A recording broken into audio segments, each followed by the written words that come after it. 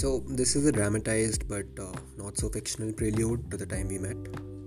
We never had that typical romantic, tell us how you met story, but I'm just happy I remember the moment. You came wearing that blue top, it was your first day, you were anything but shy.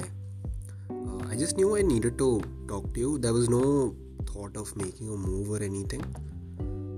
And I remember I asked you a question and you were quite frank about something very personal in your life, and it really surprised me because that was the first thing you ever said to me, and it told me everything I know about you even today.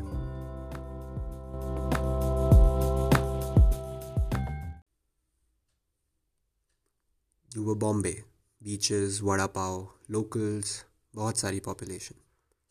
I was Dehradun, just please don't call it a hill station. You were like people in Mahabaleshwar. You had a crush after crush. I was a सीधा साधा बेचारा यार मुझे लड़की को देखने में भी होता था blush. You came to college with a dream, and without that you weren't leaving. मैं भी कर रहा था dream, but because I was sleeping. You were so cute and sweet. Everyone wanted to be your friend. I was whatever I was, but thankfully God ने उसी वक्त message किया send.